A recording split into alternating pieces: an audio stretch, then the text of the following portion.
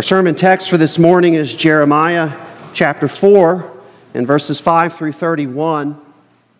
Jeremiah chapter 4, verses 5 through 31.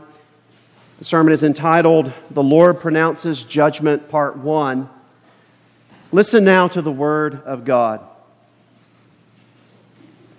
Declare in Judah and proclaim in Jerusalem and say, blow the trumpet through the land. Cry aloud and say, assemble, and let us go into the fortified cities. Raise a standard toward Zion. Flee for safety. Stay not. For I bring disaster from the north and great destruction. A lion has gone up from his thicket. A destroyer of nations has set out. He has gone out from his place to make your land a waste. Your cities will be ruins without inhabitant. For this, put on sackcloth, lament, and wail, for the fierce anger of the Lord has not turned back from us. In that day, declares the Lord, courage shall fail both king and officials. The priests shall be appalled, and the prophets astounded. Then I said, Lord God, surely you have utterly deceived this people and Jerusalem, saying, it shall be well with you, whereas the sword has reached their very life. At that time it will be said to this people and to Jerusalem, a hot wind from the bare heights in the desert toward the daughter of my people, not to winnow or cleanse. A wind too full for this comes for me. Now it is I who speak in judgment upon them. Behold, he comes up like clouds, his chariots like the whirlwind. His horses are swifter than eagles. Woe to us, for we are ruined. O Jerusalem, wash your heart from evil, that you may be saved. How long shall your wicked thoughts lodge within you? For a voice declares from Dan and proclaims trouble from Mount Ephraim. Warn the nations that he is coming. Announce to Jerusalem, besiegers come from a distant land. They shout against the cities of Judah. Like keepers of a field are they against her all around, because she has rebelled against me, declares the Lord. Your ways and your deeds have brought this upon you. This is your doom, and it is bitter. It has reached your very heart. My anguish, I writhe in pain. Oh, the walls of my heart is beating wildly. I cannot keep silent, for I hear the sound of the trumpet, the alarm of war. Crash follows hard on crash. The whole land is laid waste. Suddenly my tents are laid waste, my curtains in a moment. How long must I see the standard and hear the sound of the trumpet? For my people are foolish. They know me not. They are stupid children. They have no understanding. They are wise in doing evil, but how to do good they know not. I looked on the earth, and behold, it was without form and void, and to the heavens, and they had no light. I looked on the mountains, and behold, they were quaking, and all the hills moved to and fro. I looked, and behold, there was no man, and all the birds of the air had fled. I looked, and behold, the fruitful land was a desert, and all its cities were laid in ruins before the Lord, before his fierce anger. For thus says the Lord, the whole land shall be a desolation, yet I will not make a full end. For this the earth shall mourn, and the heavens above be dark. For I have spoken, I have purposed, I have not relented, nor will I turn back. At the noise of horsemen and archer, every city takes to flight. They enter thickets, they climb among rocks. All the cities are forsaken, and no man dwells in them. And you, O desolate one, what do you mean when you dress in scarlet, that you adorn yourself with ornaments of gold, that you enlarge your eyes with paint. In vain you beautify yourself. Your lovers despise you. They seek your life. For I heard a cry as of a woman in labor, anguish as of one giving birth to her first child. The cry of the daughter of Zion, gasping for breath, stretching out her hands. Woe is me! I am fainting before murderers. This is the word of God. Amen. Let's pray. Our Father in heaven, your word is indeed a treasure to us. It is more precious to us than silver and gold. It is sweeter to us than honey. We give you praise for it. We thank you for the way you've revealed yourself, your own character, your own work of redemption in the pages of Holy Scripture. And Father, we pray this morning that you might grant to us eyes to see the glory of God in the text before us. We pray this morning that you would grant to us hearts of meekness and humility. We pray that your word would reach our very hearts, and so that the bitterness of sin might be cast out. For we ask it in Christ's name. Amen. Well, beloved, this morning we continue our series through Jeremiah. In a quick review, in chapter 1, we saw how the Lord, if you remember, called Jeremiah to be his prophet during the last year of the reign of King Josiah. That would have been 627 BC. And Jeremiah continued in that prophetic service for the next 40 years until Jerusalem fell to the Babylonians during the reign of King Zedekiah in 587 BC. You remember in chapter 1 and verse 5, the Lord told Jeremiah that he was appointing him to be a prophet to the nations, not just prophesying his word to Judah, not just to his own covenant people, but to all the nations. He said in verses 9 through 10, Behold, I have put my words in your mouth. See, I have set you this day over nations and over kingdoms. For what end? To pluck up and to break down, to destroy and to overthrow, to build and to plant. This is what we find throughout the prophecy of Jeremiah.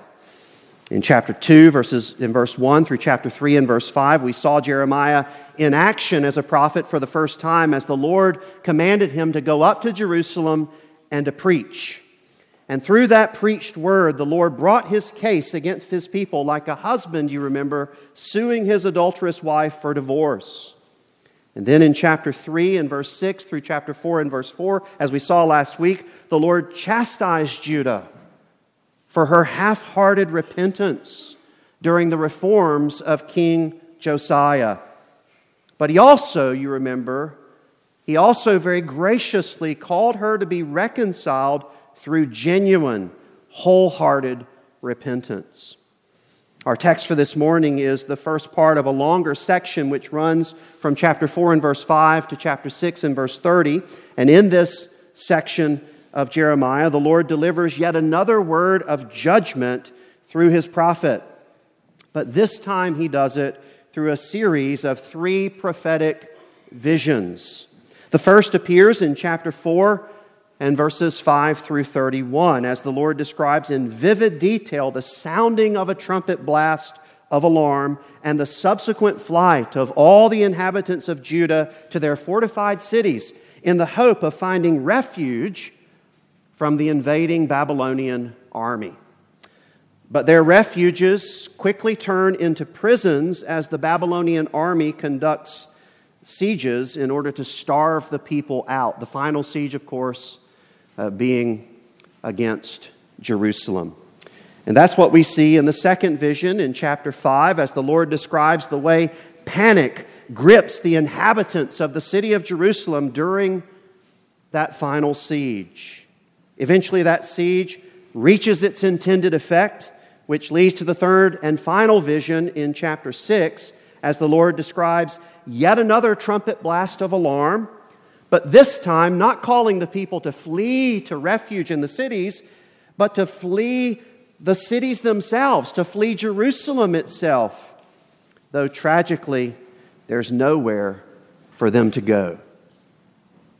In this series of visions, we see an example of what the Lord meant in chapter 1 when he told Jeremiah that he had set him over kingdoms to pluck up and to break down, to destroy and to overthrow. Judah is one of those kingdoms.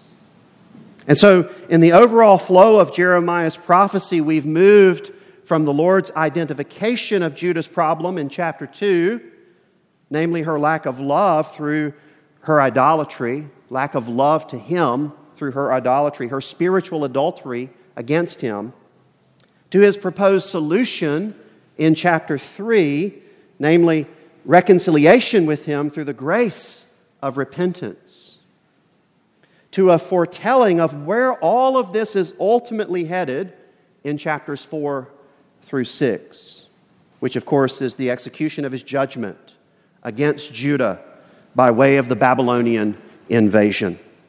And so as we look at the first of these three prophetic visions within this section this morning, we'll divide our text into two sections, two large sections. The first, verses 5 through 18, where we see the alarm of judgment. The alarm of judgment. And then the second, verses 19 through 31, where we see the anguish of judgment. The anguish of judgment. Let's begin in that first section there, verses 1 through 18, where we see the alarm of judgment. Look at verses 5 through 6 again with me. The text says, "Declare in Judah and proclaim in Jerusalem and say, blow the trumpet through the land. Cry aloud and say, assemble and let us go into the fortified cities. Raise a standard toward Zion, flee for safety. Stay not, for I bring disaster from the north and great destruction." The Lord now commands Jeremiah to preach not just to Jerusalem, as in the past couple of chapters, but to all of Judah. And what's his message? To sound the alarm, to have everyone flee to their fortified cities. Why? Because the Lord himself is about to bring disaster down upon them from the north. The disaster about which the Lord speaks is still future. It is the future Babylonian invasion. He will bring disaster upon Judah by building up Babylon such that they easily overpower Judah. And so in the same series of events in which the Lord plucks up and tears down, destroys and overthrows Judah, he will build and plant Babylon.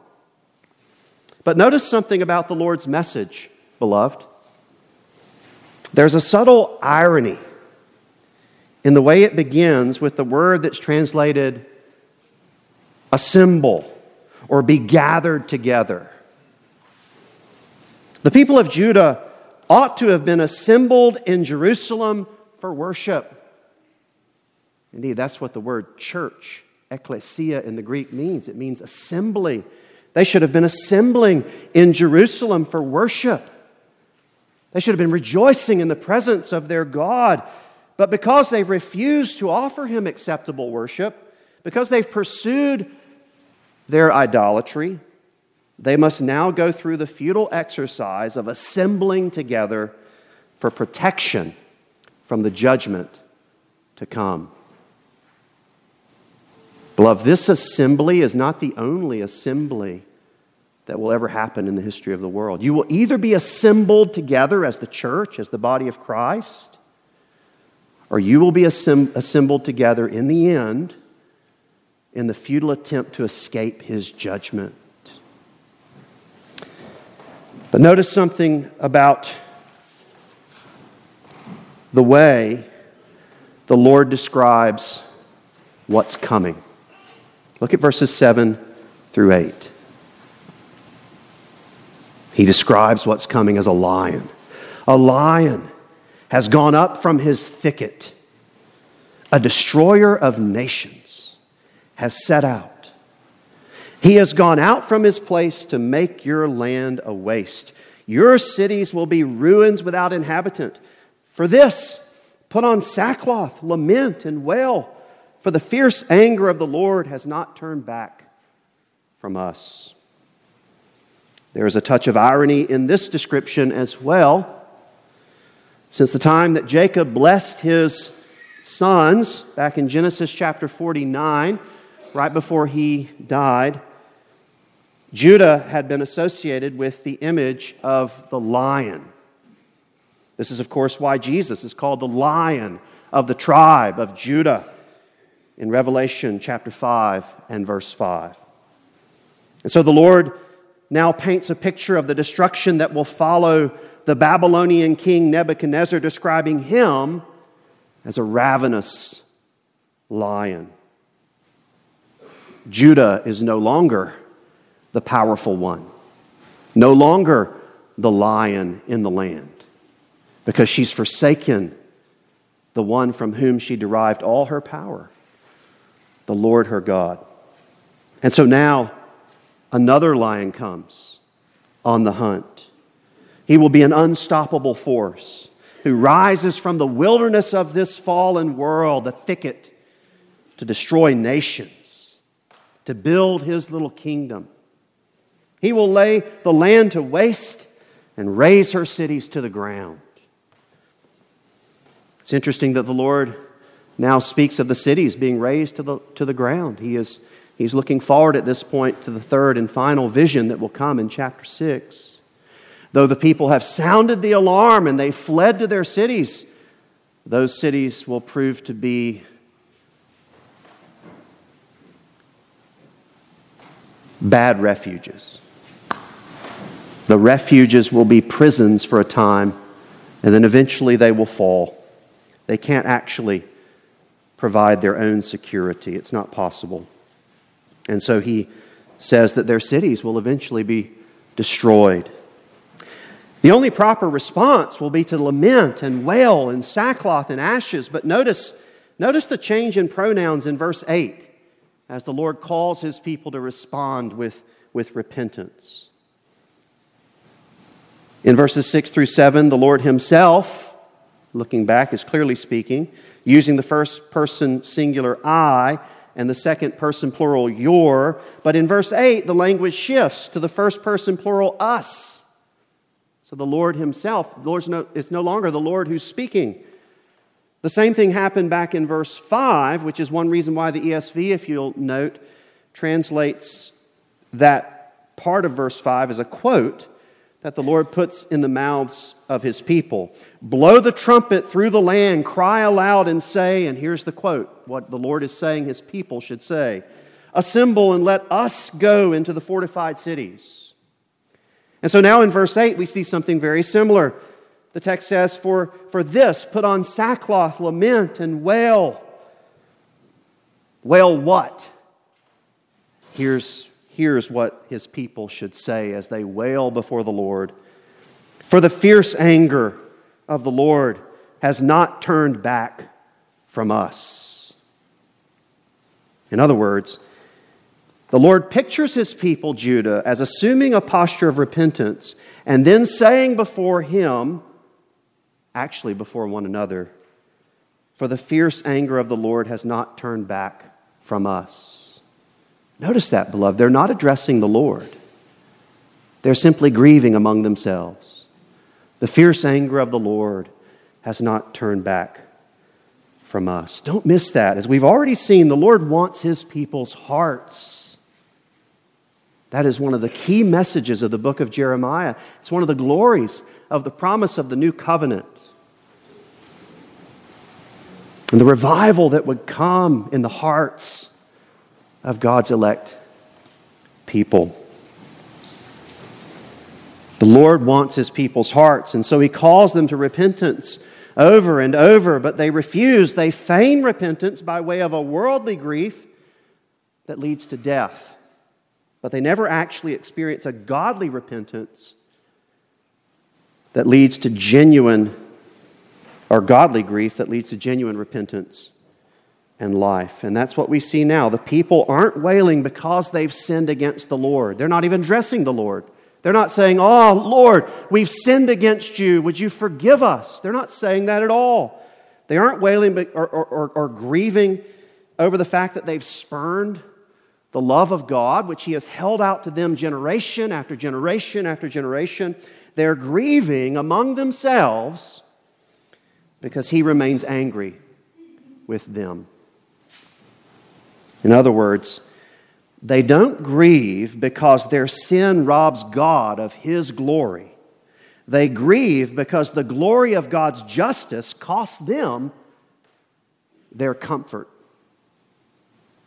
This is the difference between a false repentance that merely goes through the motions in the attempt to manipulate God so that you can achieve another level of comfort in life, and a genuine repentance that is from the heart, that involves a contrite heart, a broken heart, because you have rebelled against the God who loves you, and you desire that He would be glorified in your life. The Lord wants His people's hearts. The Lord wants your heart. Did you know that? The Lord wants your heart. Not so that He might take it and crush it. You've probably had that experience. I think most creatures have had that experience. You've given your heart to someone, and they've sinned against you, and it crushed you. It makes us reticent to ever open ourselves up like that again. It makes us wary of ever giving our heart to someone like that again. But you need never fear giving your heart to the Lord. The Lord is good. The Lord will never crush your heart. The Lord wants your heart that He might mend it, that He might put it back together, that He might heal it, that He might further increase your capacity to love both Him and others over time. The Lord then comments on the vision of alarm, saying in verses 9 through 10, if we move a bit further in the passage, He says, "In that day, declares the Lord, courage shall fail both king and officials. The priests shall be appalled and the prophets astounded." So here we have even more evidence that the repentance that's pictured in verse 8 is a false repentance. If the repentance were a true repentance, the kings and officials would be courageous in the Lord. The priests would be holy to the Lord, and the prophets would be speaking forth truth from the Lord. But in that day, the day of judgment to come during the Babylonian invasion, the Lord says the opposite will happen among the leaders of Judah. And why? Because they don't know the Lord. They will be exposed as frauds. They will be exposed as wicked shepherds who devour the sheep rather than good shepherds who nurture the sheep. And in this we see a type of the final judgment to come, when everything that's been hidden will be revealed, and God will judge the secrets of men. Look at verse 10. The text says, "Then I said, 'Ah, Lord God, surely you have utterly deceived this people and Jerusalem, saying it shall be well with you, whereas the sword has reached their very life.'" This is the first that we've heard from Jeremiah since he protested his call back in chapter 1 and verse 6, other than those moments where he answered the Lord about the visions that He gave him in chapter 1, just simply saying, "I see an almond branch. I see a boiling pot spilling out from the north." This is the first we've heard from him since then. He protested, of course, back in chapter 1 and verse 6, as the Lord called him to be a prophet, saying, "Ah, Lord God, behold, I do not know how to speak, for I'm only a youth." And so once again, he's protesting God's word. But as we'll see, as we make our way through the book of Jeremiah, the Lord doesn't just intend to minister through Jeremiah, but to Jeremiah. Jeremiah is still a young man with much maturing to do. He is strong in his body, but in many ways he is weak in his spirit. And as we'll see, by the time his ministry ends, some 40 years later, his condition will be just the opposite. He'll be physically weakened by age, by war, by persecution, but he will be spiritually strengthened through the refining of his faith in the Lord. But for now, he protests. He protests the word that the Lord has just commanded him to preach. It appears that Jeremiah had been fooled to some extent by the prophets who had prophesied in Jerusalem, the false prophets who had prophesied peace, peace, when there was no peace. The Lord will describe them in that way later in chapter 6 and verse 14 of Jeremiah. It would have been easy to make, that would have been an easy mistake to make. After all, I'm sure you've had this experience. It's far easier to believe comfortable lies than uncomfortable truths, isn't it? And what Jeremiah has just received from the Lord is a deeply uncomfortable truth. Though Jeremiah protests the Lord and his word, the Lord doesn't relent. The Lord continues explaining in verses 11 through 12, saying, "At that time it will be said to this people and to Jerusalem, a hot wind from the bare heights in the desert toward the daughter of my people, not to winnow or cleanse. A wind too full for this comes for me. Now it is I who speak in judgment upon them." The Lord now compares Nebuchadnezzar to a hot wind which comes from the desert, not like the gentle wind by which farmers would winnow their grain, but a full wind, the wind of a storm. He will come down upon the people of Judah for the Lord. In other words, Nebuchadnezzar will be an unwilling servant of the Lord. And through him, the Lord will bring his judgment down upon Judah, the same judgment of which he now speaks, as opposed to the lies that the false prophets have been speaking. He continues with that image as he paints another picture in verses 13 through 17, saying, "Behold, he comes up like clouds, his chariots like the whirlwind, his horses are swifter than eagles. Woe to us, for we are ruined." And then the Lord pauses for a moment to rebuke his people, saying, "O Jerusalem, wash your heart from evil that you may be saved. How long shall your wicked thoughts lodge within you?" In the days of King Josiah, Judah had taken steps toward reformation. They had cleansed their hands, but not their hearts. And the Lord wants their hearts. For a voice declares from Dan and proclaims trouble from Mount Ephraim. Warn the nations that he's coming. Announce to Jerusalem, besiegers come from a distant land. They shout against the cities of Judah. Like keepers of a field are they against her all around, because she has rebelled against me, declares the Lord. And then in verse 18, we read the why. Why will the Lord come in judgment upon his people Judah? He answers, your ways and your deeds have brought this upon you. This is your doom, and it is bitter.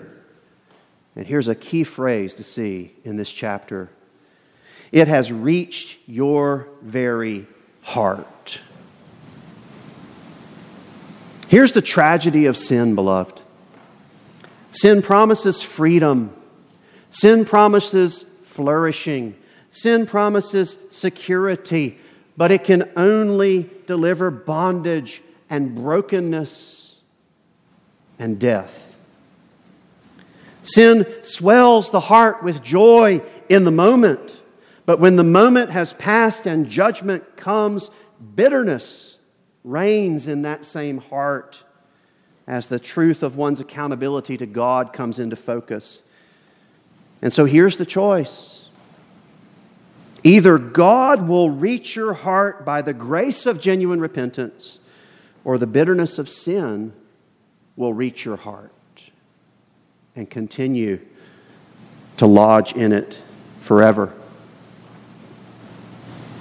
That brings us to verses 19 through 39, where we see not the alarm of judgment, but the anguish of judgment. Look at verses 19 through 21. The text continues, my anguish, I writhe in pain. Oh, the walls of my heart! My heart is beating wildly. I cannot keep silent, for I hear the sound of the trumpet, the alarm of war. Crash follows hard on crash. The whole land is laid waste. Suddenly my tents are laid waste, my curtains in a moment. How long must I see the standard and hear the sound of the trumpet? Now, one thing that's hard to do as you're working through a prophecy like this is to keep track of who's speaking at what moment. And at this point, we don't see the Lord speaking for himself anymore to his people. But what we see the Lord doing is he's picturing Judah crying out collectively, describing how he just said in verse 18, the doom had reached her very heart. He began, of course, back in verse 5, describing the alarm that would eventually ring out through Judah, calling the inhabitants of the land to flee to the fortified cities for protection from the Babylonian invaders. And so now he describes Judah's heart in terms of a fortified city. A city with walls. A city in which things lodge. Just as Judah will flee to her fortified cities but find no refuge there, so the same will be true for her spiritually. Sin and its consequences, beloved, are never merely outward. They are inward. As the Lord Jesus taught in Matthew chapter 15 and verses 19 and 20, for out of the heart come evil thoughts, murder, adultery, sexual immorality, theft, false witness, slander. These are what defile a person.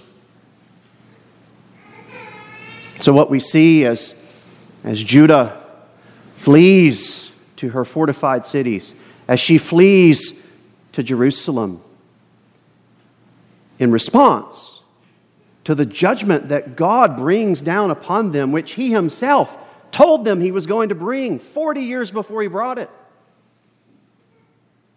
What we see them doing is what every person who continues in bondage to sin, the same way they react to the judgment of God. Not by coming before the Lord to ask his forgiveness in a spirit of true repentance, but instead by fleeing from the Lord, by retracting into themselves, you see. So the outward judgment of the Babylonian invasion was really just a shadow of the spiritual judgment to come in hell.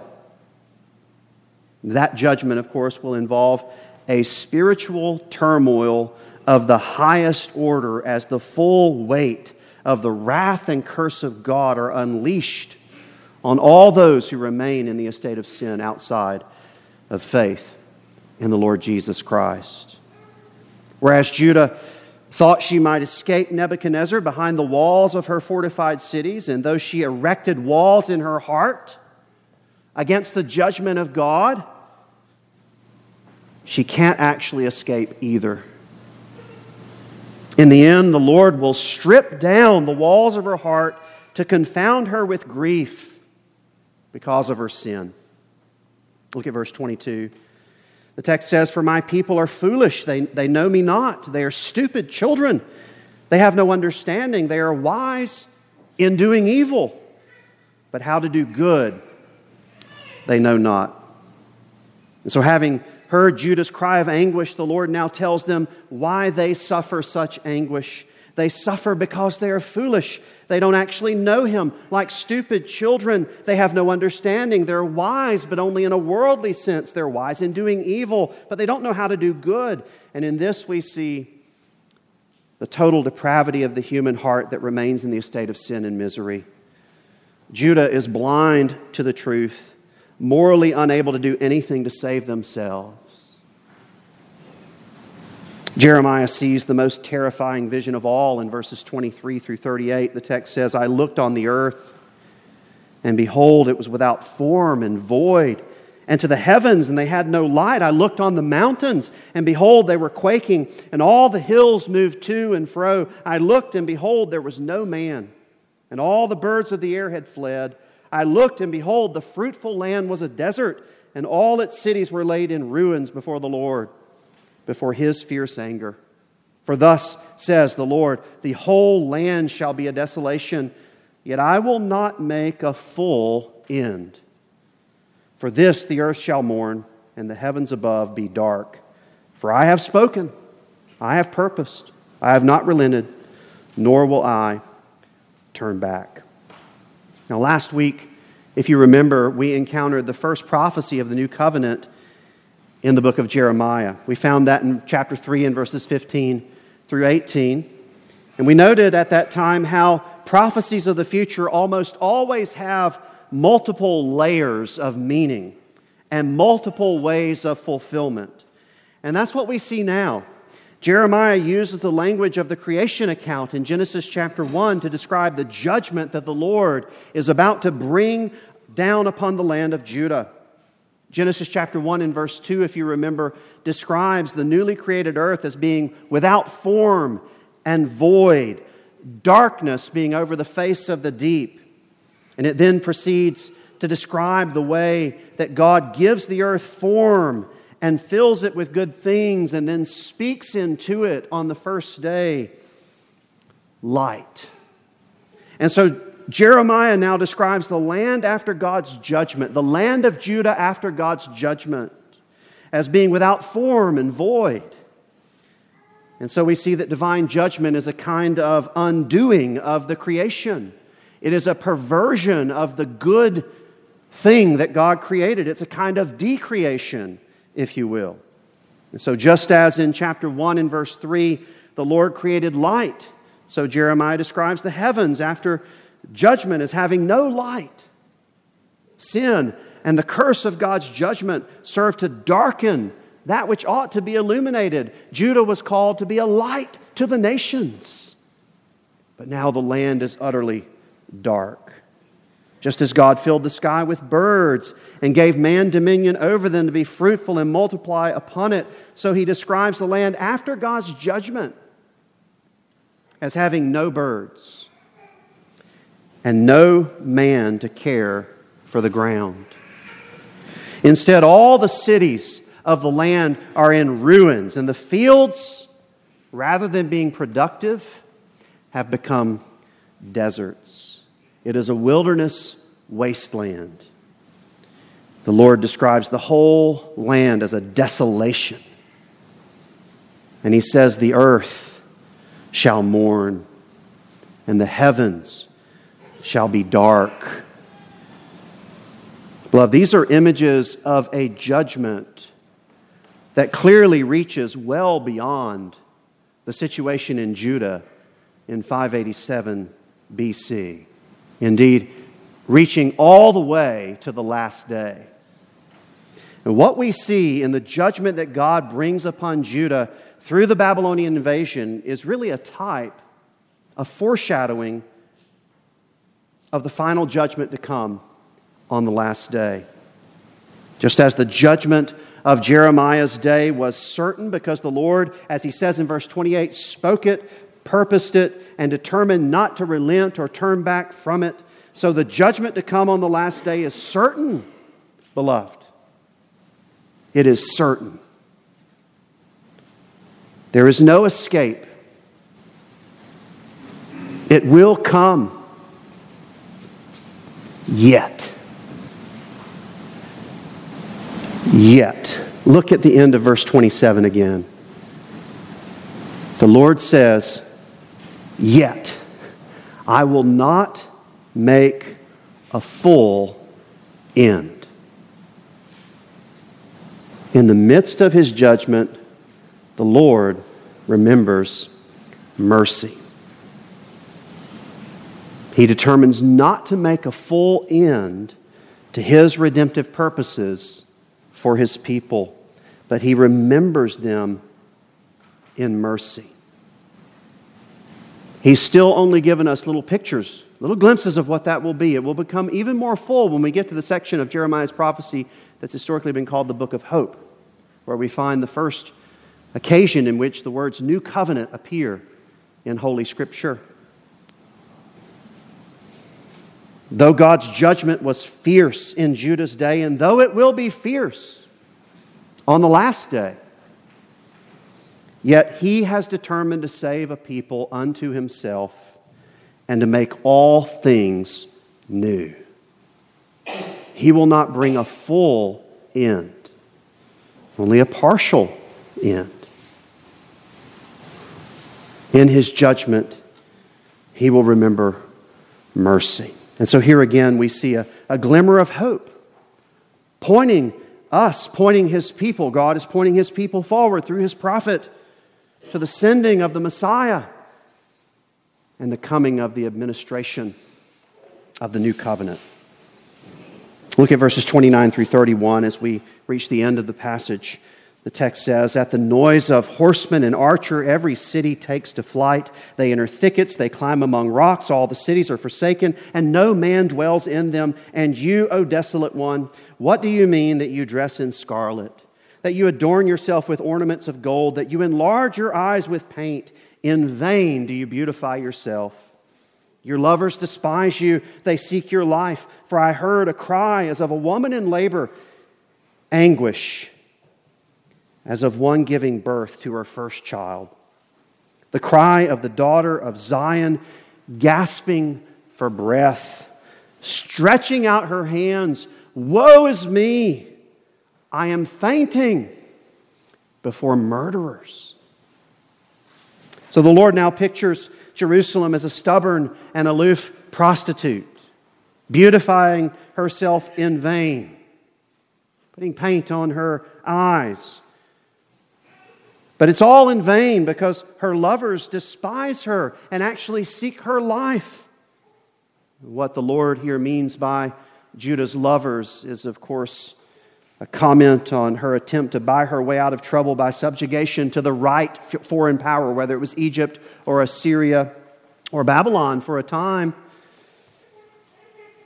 Spiritually, of course, it goes deeper than that. It is her worship of demons through her idolatry. She's finally pictured as a woman in the anguish of giving birth to her first child, gasping for breath before crying out in terror at the realization that she is surrounded by murderers.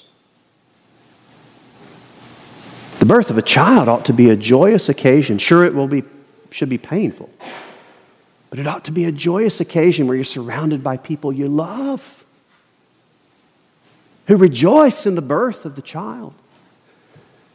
But here is Judah, the prostitute, giving birth to a child as she's surrounded by murderers who wait to destroy her and her child.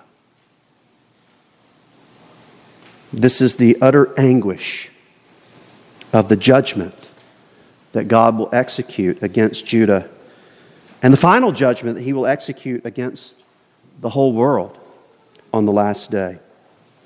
Beloved, this is where sin leads when it's unchecked by the grace of God.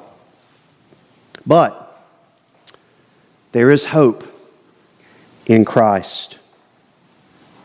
The Lord wants your heart. And guess what? So does Satan. He wants your heart. Your heart is the battleground. And either he will have your heart and fill it with bitterness and anguish, as you suffer the judgment of God in the end, or you will give your heart to God, give your heart to Christ, the Good Shepherd who lays down his life for the sheep. And what will he do with your heart? He will mend it. He will eventually glorify it so that you need never fear invaders again, but only have love for him and love for neighbor forever. If you would have that kind of love this morning, you must first receive his love in Christ. You must flee to Christ for mercy. Bend your knee to him. He's the good king, the one who will care for your soul. And so I implore you this morning to do that. He stands ready and willing to receive all who will come to him in genuine repentance. Let's pray. Father, we thank you for your word. We thank you for a time to study it together. Thank you for the way that you speak to us. And we give you praise that you are a God who wants the hearts of your people. Not that you might crush them, but that you might mend them and build them up, make them whole again. Take our hearts, we pray. Grant us ever deepening capacity to love you and to love our neighbors. We ask it in Christ's name. Amen.